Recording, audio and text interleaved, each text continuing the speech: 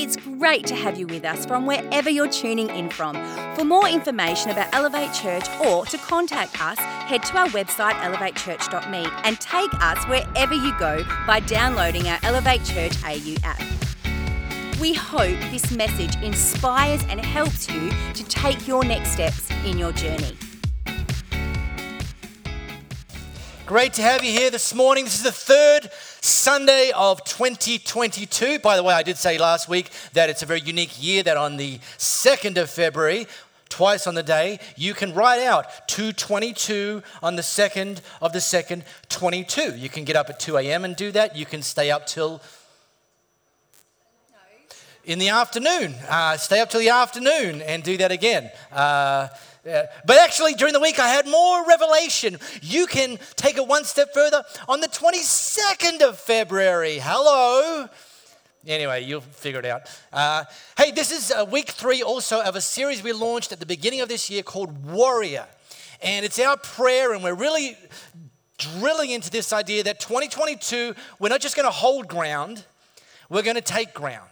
We're not just going to focus on playing good defense. We're actually going to sharpen up our game of playing good offense as a church collectively, and for you and your lives individually, in your marriage, with your kids, in your health, in your finances, in your business, in your jobs and careers, in your sphere of influence, that we see ourselves as warriors, see ourselves as people who are called and God wants to equip to actually take more ground for his kingdom. So we launched week 1, January 2nd, looking at the importance of courage. And this whole series is really taking a flyover of a slice of history from Joshua and the people of Israel as they were moving towards a land that God had promised them. And so week 1, God on repeat told Joshua, be strong and courageous. Last week, Rob, the Silver Surfer, Mason, talked about, in our message here, about the need for preparation, that great warriors aren't effective unless they put time and effort into preparation. Today, I want to talk about another P word. I want to look at the importance of perseverance. Now, full disclosure, today's message is a very close cousin of a message I preached last year, okay? Now, it's the same slice of history, so there's a bit of a clue as to why that's the case. And initially, and I've never sort of recycled a message before, and initially I was like, I don't know. This sound a little bit tedious for our people to hear a close cousin message to one they've heard before. But then God was very gracious to me. He said, Mark, first of all, there's new people at Elevate who weren't here when you preached that last year. And I was like, all right, well, they deserve to be caught up. He said, secondly, some of your people, they weren't here on that Sunday. And I was like, well, that's true. And then God said, and by the way, and then there's also a group of people that were here, but they weren't paying attention. So don't worry about it. Just go for it. And people are like, wow, I've never heard this before. And I'll be like, actually, I think you have. But it's a series we taught last year around character called Who You Are When No One's Looking. And I preached on perseverance there, and I used this very same slice of history that I'm going to use today. But if you're like, I'm not going to get this next 30 minutes of my life back, I might as well leave now, I'm going to drill into it a little bit differently. And there's always more that we can get from God's word, even if we've read it once before. But have you noticed in our culture, we've moved increasingly towards having an expectation of instant gratification? That if something doesn't happen, chop, chop, quickly, we get a little bit put off and attempted to quit. Now, I talk about this and I say the classic example is streaming TV. And we don't like when we're suffering from buffering. And, high-speed internet is now it's made it onto Maslow's hierarchy of needs as one of life's essentials. Food, shelter, water, and high-speed internet. Can't live without them. The species will die. And it's like, okay, fine. But here, let me slice that one a different way. Did any of you, and I'm in, so, don't get too embarrassed. Any of you are old enough that sometime in your history, when you wanted to watch a movie in the comfort of your home, you had to first leave the comfort of your home and go and find one at what was called a video store. Is anyone old enough to be that? All right, yeah, sure, go fine, no problem.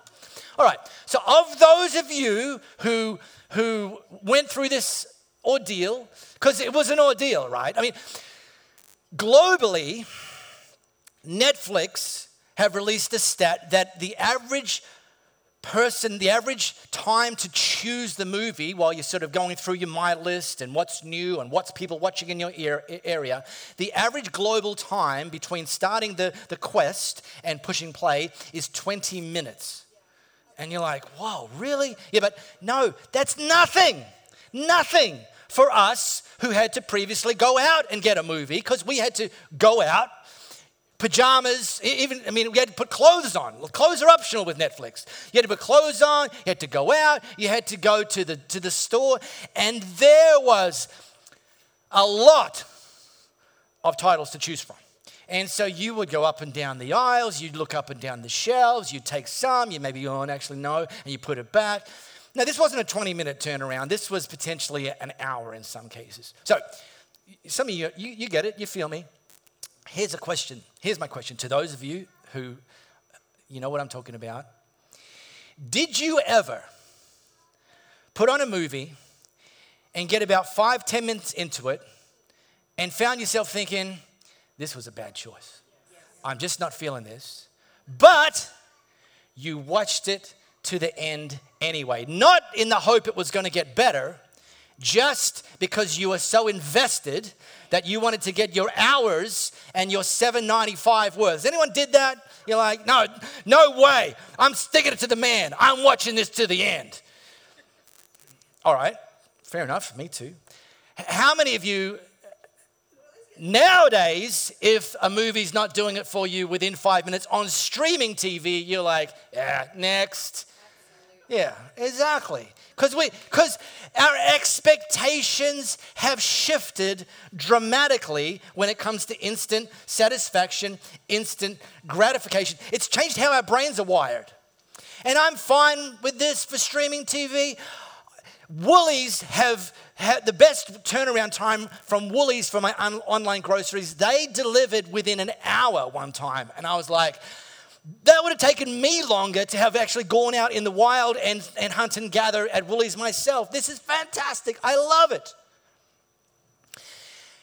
It is, however, problematic when we take this expectation and apply it to God's promises. Because God is not an on-demand streaming service. God is not an on-demand grocery delivery driver. He actually works to a different timeline. Whether we like it or not, he does. But we like instant. You know, we get impressed by businesses that seem to have sort of become overnight successes. And we're like, wow, that business is such an inspiration. Fantastic. Well, this week I did a little internet search. I typed in successful businesses that almost went bankrupt. Search. Let me test you. Here's some of the ones that popped up on this listicle. You might have heard of a couple of them. Lego, FedEx, Apple, the Bavarian Motorworks Company, aka BMW, the Walt Disney Company. Anyone heard of that? I watched Luca yesterday. Vespa is freedom. You got to do it. And Tesla. Now, these popped up on that listicle. And then I was like, okay, that's businesses. What about people? Typed in successful people who previously actually went bankrupt. And some of the names that appeared on that listicle, Walt Disney, one of them because the man, the company, Henry Ford, and Abraham Lincoln. So, there's that. But they survived, they hung in there, they persevered, and ultimately they were able to become successful to the point where we know them by name today. And then I couldn't do this because the internet doesn't kind of work this way, but at least as importantly, and I would potentially say more importantly, I'd love to be able to search and find successful marriages who nearly got divorced. No, because I'd want to learn from that, right? What did they change that help them avert the crisis and ultimately flourish. Because we look at the flourishing and we don't always know the backstory, and the backstory may not have been all peaches and cream. What about successful students who almost failed their course?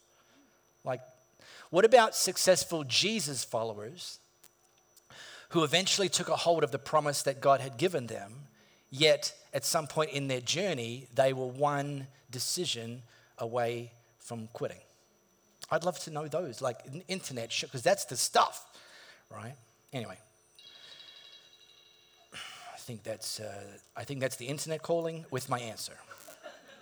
All right, well, let's have a look at Joshua and the nation of Israel, and actually a slice in history where when we read about their journey, this might have been something that would have caused them to consider quitting. So if you've got your Bible app, pop it open to Joshua chapter 6. So it's the 6th book of the Bible, the 6th chapter in the 6th book of the Bible. We're also going to pop it up on the screens so you can catch up as well. But here's the backstory. So we find the Joshua has just gotten the call up to take over from Moses to lead the nation of Israel.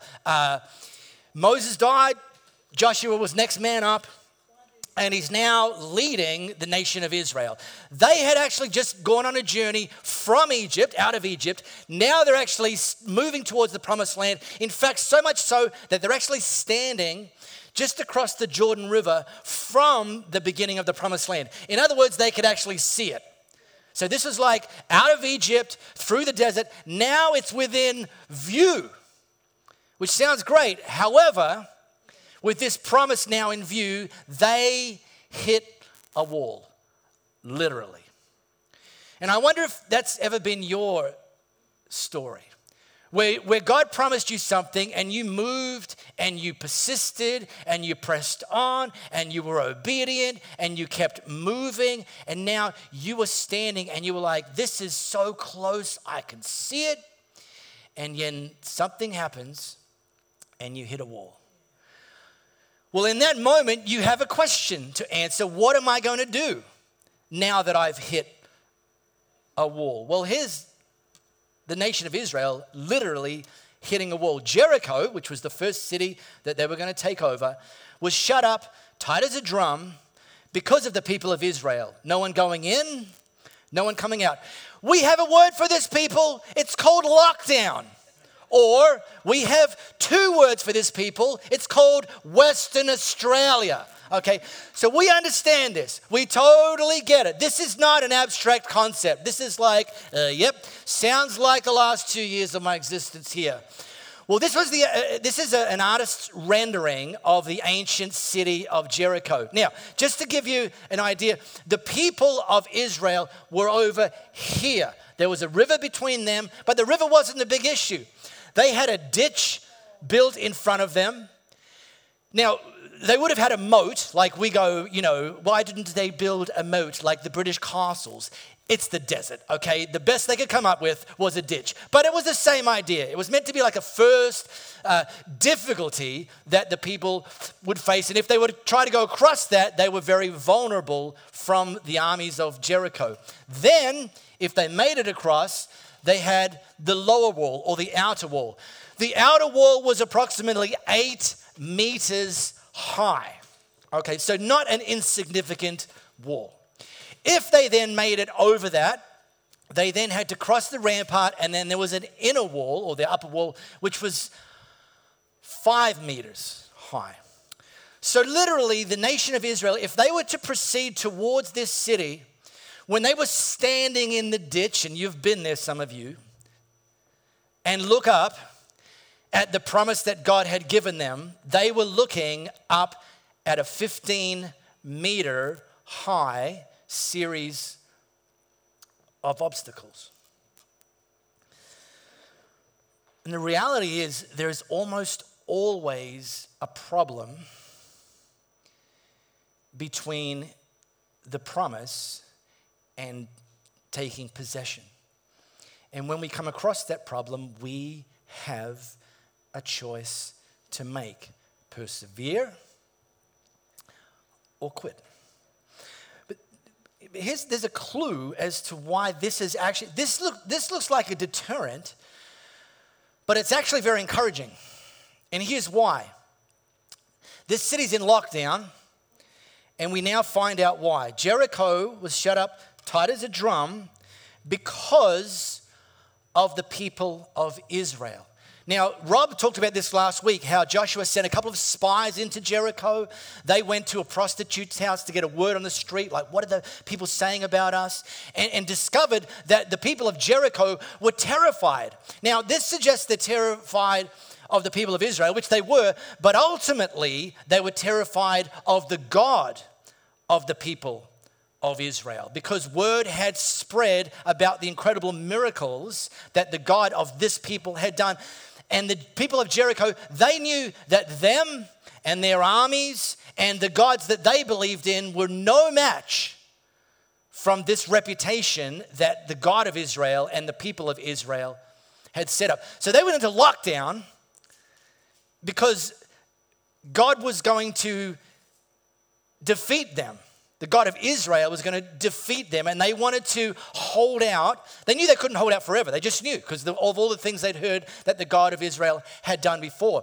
This was kind of like the last ditch effort. Let's build some walls and let's dig some ditches, the last ditch effort. That's why it's so encouraging.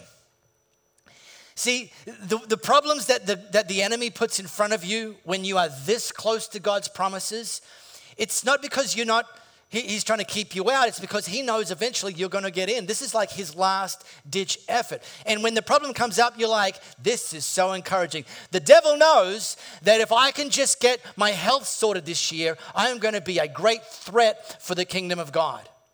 The devil knows that if me and my family can get out of financial debt and move towards financial freedom this year, that we are going to be an incredible threat for the kingdom of God. The devil knows that if my spouse and I can have a breakthrough in our counseling this year, that we are going to be a great threat for the kingdom of God, a great legacy building for our kids and the generations to follow. And he's going to throw up everything he can in a last ditch effort to prevent you from entering. So problems shouldn't be like they should be like, really? I'm that close? This is so exciting. This is encouraging. Now, the fact is that standing looking at a 15-meter high series of walls would have looked impossible to them. I mean, let's just face it.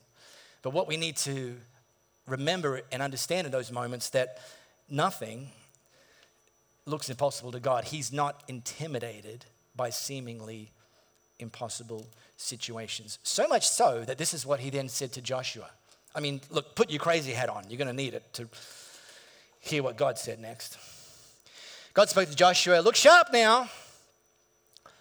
I've already given Jericho to you, along with its king and the Navy SEALs.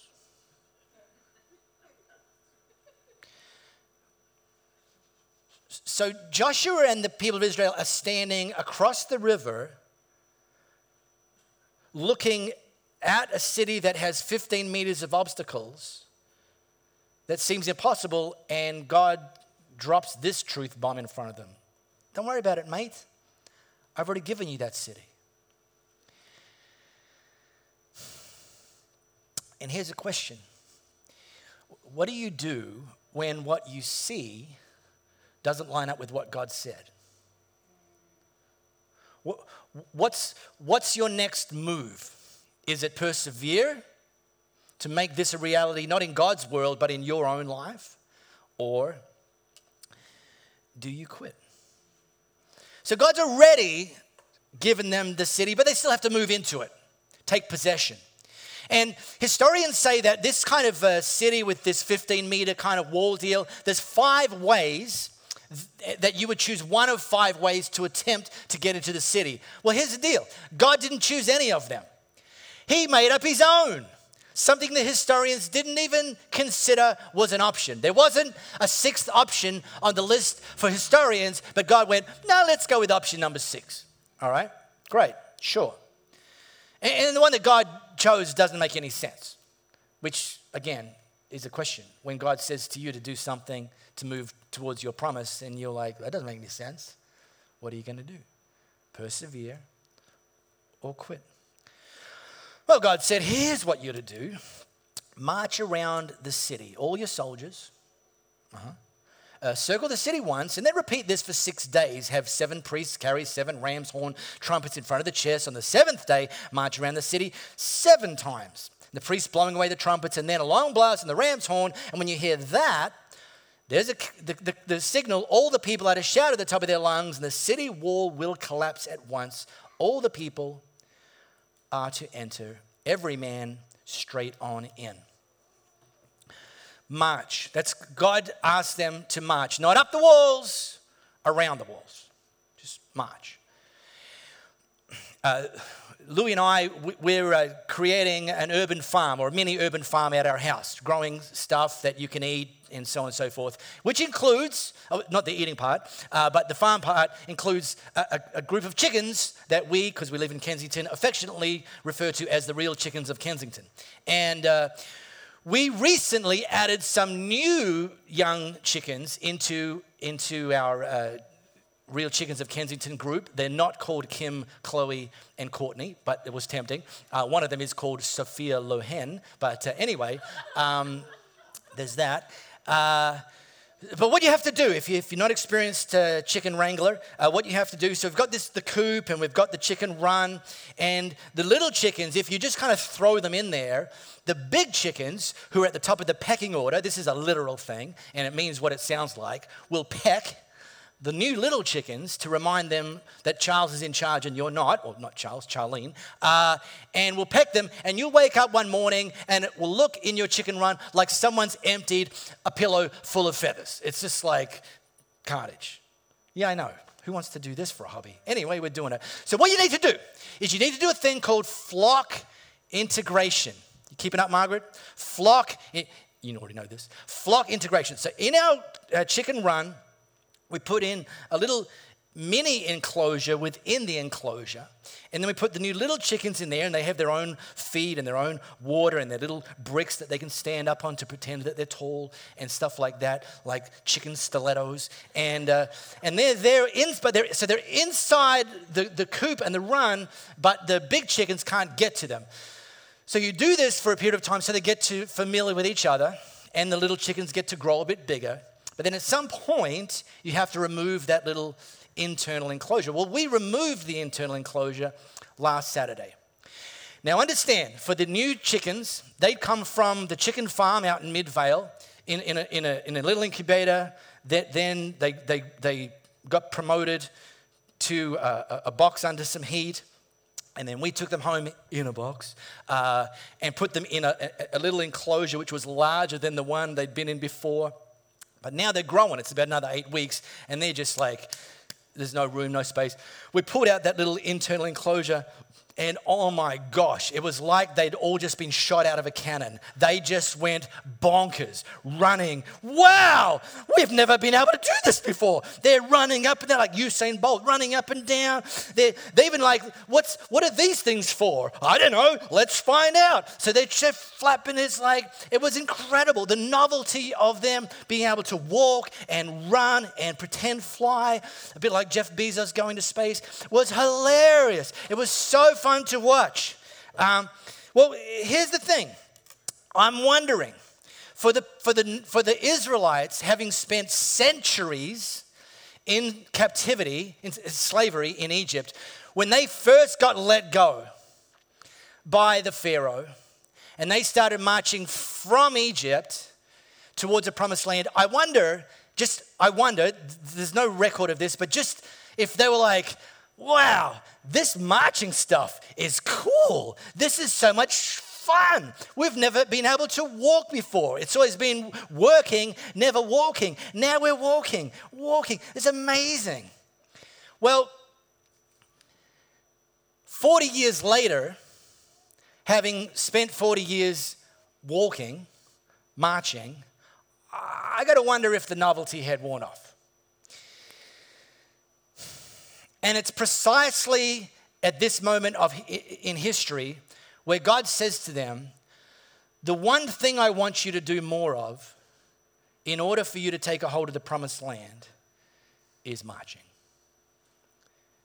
I want you to march for 7 days. And on the 7th day, it's like 7 laps. Because by the way, 1 lap was about a 2-hour deal. They didn't even have to stop and do a set of burpees every kilometer. No, it was just a 2-hour walk. And next day, a 2-hour walk. In other words, you got 22 hours to recover from that. And then a 2-hour walk the next day. No fighting, no screaming, no shouting, just walking. Not even power walking, just walking. And we might read that and go, is that it? That's a breeze. I could do that. 2 hours a day, a walk around a city, no worries. Get some vitamin D, nature's antidepressant. Awesome. But understand, it wasn't 7 days of walking. It was 40 years plus another 7 days of walking. Not very glamorous.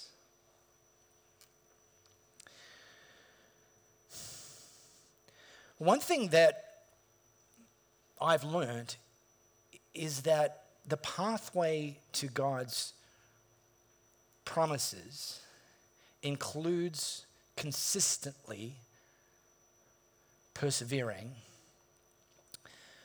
with the big ticket items that he calls us as Jesus followers to do, whether they're glamorous or not, whether the novelty has worn off or not, whether they're convenient or not, whether we might choose something different or not. God says, no, here's some of the fundamentals, and do them, and these things will be the ticket. I mean, I'll throw in a few extra herbs and spices along the way, but these things are going to be the fundamentals.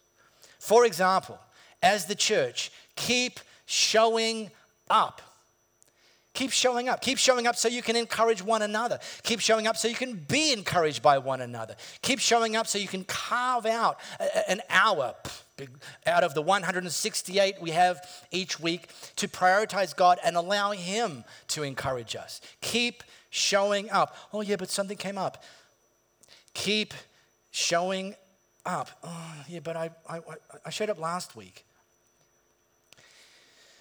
Keep praying. Oh yeah, but I mean, come on. I mean, I have a hard enough time talking to people I can actually see. You want to talk to someone I can't see? No. Keep in conversation with God. Keep reading God's word. Oh, but I read it. 1973, I did the whole read the Bible in 1 year. I'm done. It's on my shelf next to the other books I read once.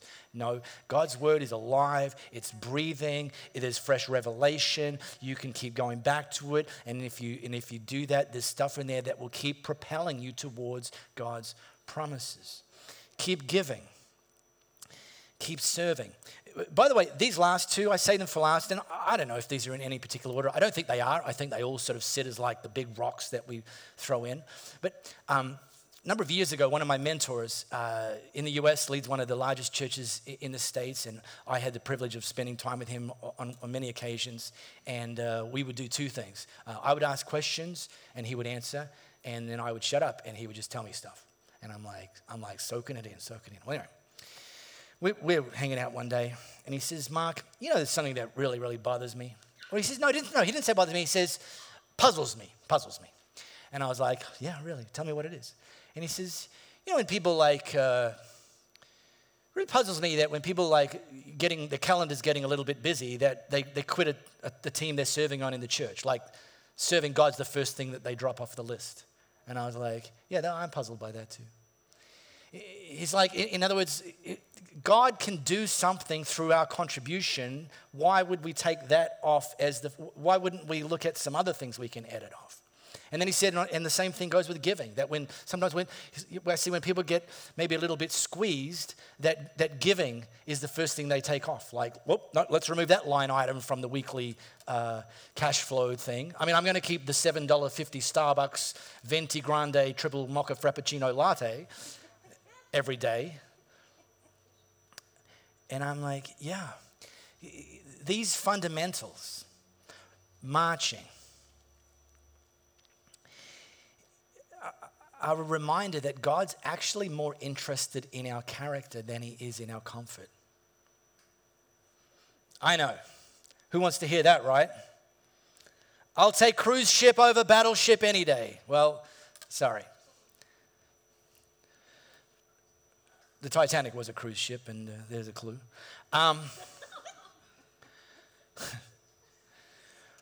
But then God said something super interesting, but maybe not interesting. It's something that's easy to overlook, but I'm going to make sure we don't overlook it. Joshua gave orders to the people, and this is what Joshua said to them on God's behalf. Don't shout. In fact, don't even speak, not so much as a whisper, until you hear me say, shout.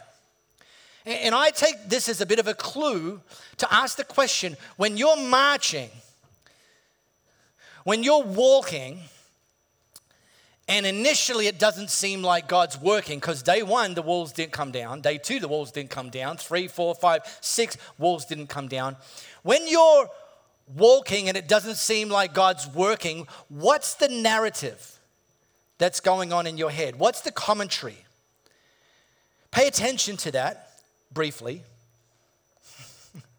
And if the commentary doesn't line up with God's promise, the best thing you can do is shut up and march.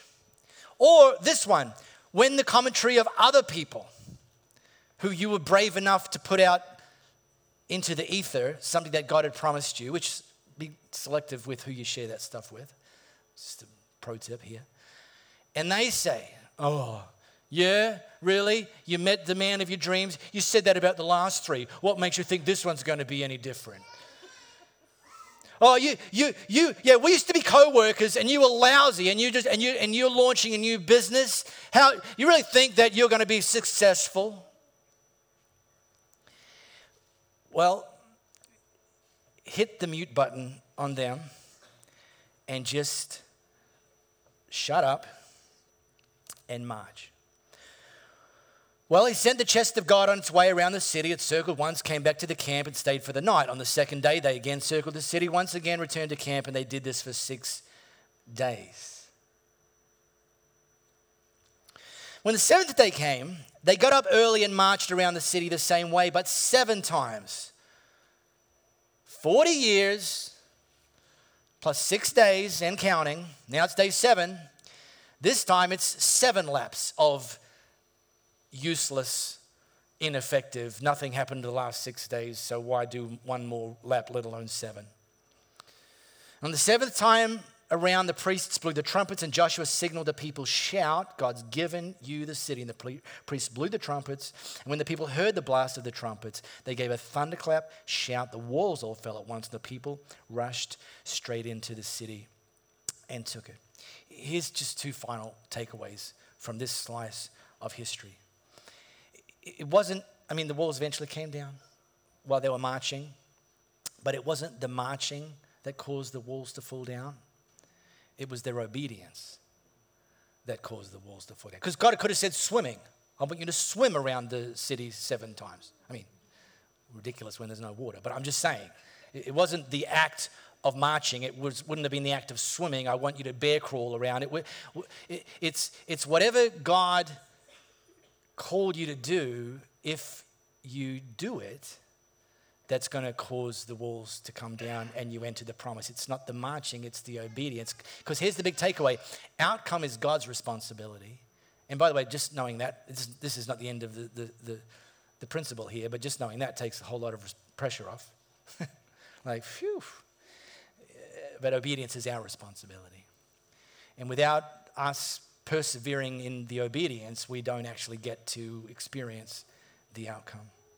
And here's the final one. I'm going to put my Captain Obvious hat on and say this. They didn't stop on 6. God said 7 days and 7th laps on the 7th. They didn't stop on 6. And I just, I'm not going to get teary, but I just wonder how many times throughout history people were this close to actually taking hold of the promise of God. They'd done the 6th laps and they stopped on 6. And God said, man, you were like where you were standing, the barrier was now paper thin between where you'd gotten to and the promise that I'd put in front of you, and you stopped.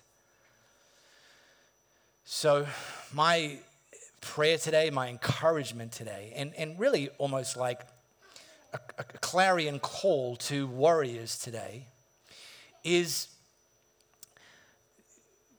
take quitting off the table in 2022. Take quitting, moving towards the promises, just take it off the table. Like in 2022, quitting is not an option. Quitting on the pursuit of the promises and quitting on doing the fundamentals. It's just not an option for me and my family this year. It's not just pre-decide. Because you are invariably going to come up against walls. Pre-decide. Pre-decide before you take lap 1 that I'm not going to stop except for 2 reasons. 1, I reach the promise, so then stop, break out the hammock, put one of those drinks with the umbrellas in. Good, you didn't stop and now you're in the promise. Or God does say, all right, that's enough. They're the only 2 reasons to stop in 2022. We really hope you got a lot out of this message. If you live in the Perth area, we'd love for you to join one of our live experiences. For times and directions, as well as information, head to our website, elevatechurch.me. For those of you beyond the Perth area, we'd love for you to connect with our online experience, which premieres every Sunday via YouTube and Facebook Live, and on demand immediately after. And to partner with us to reach more people by giving financially, head to our website, elevatechurch.me, and also download our Elevate Church AU app.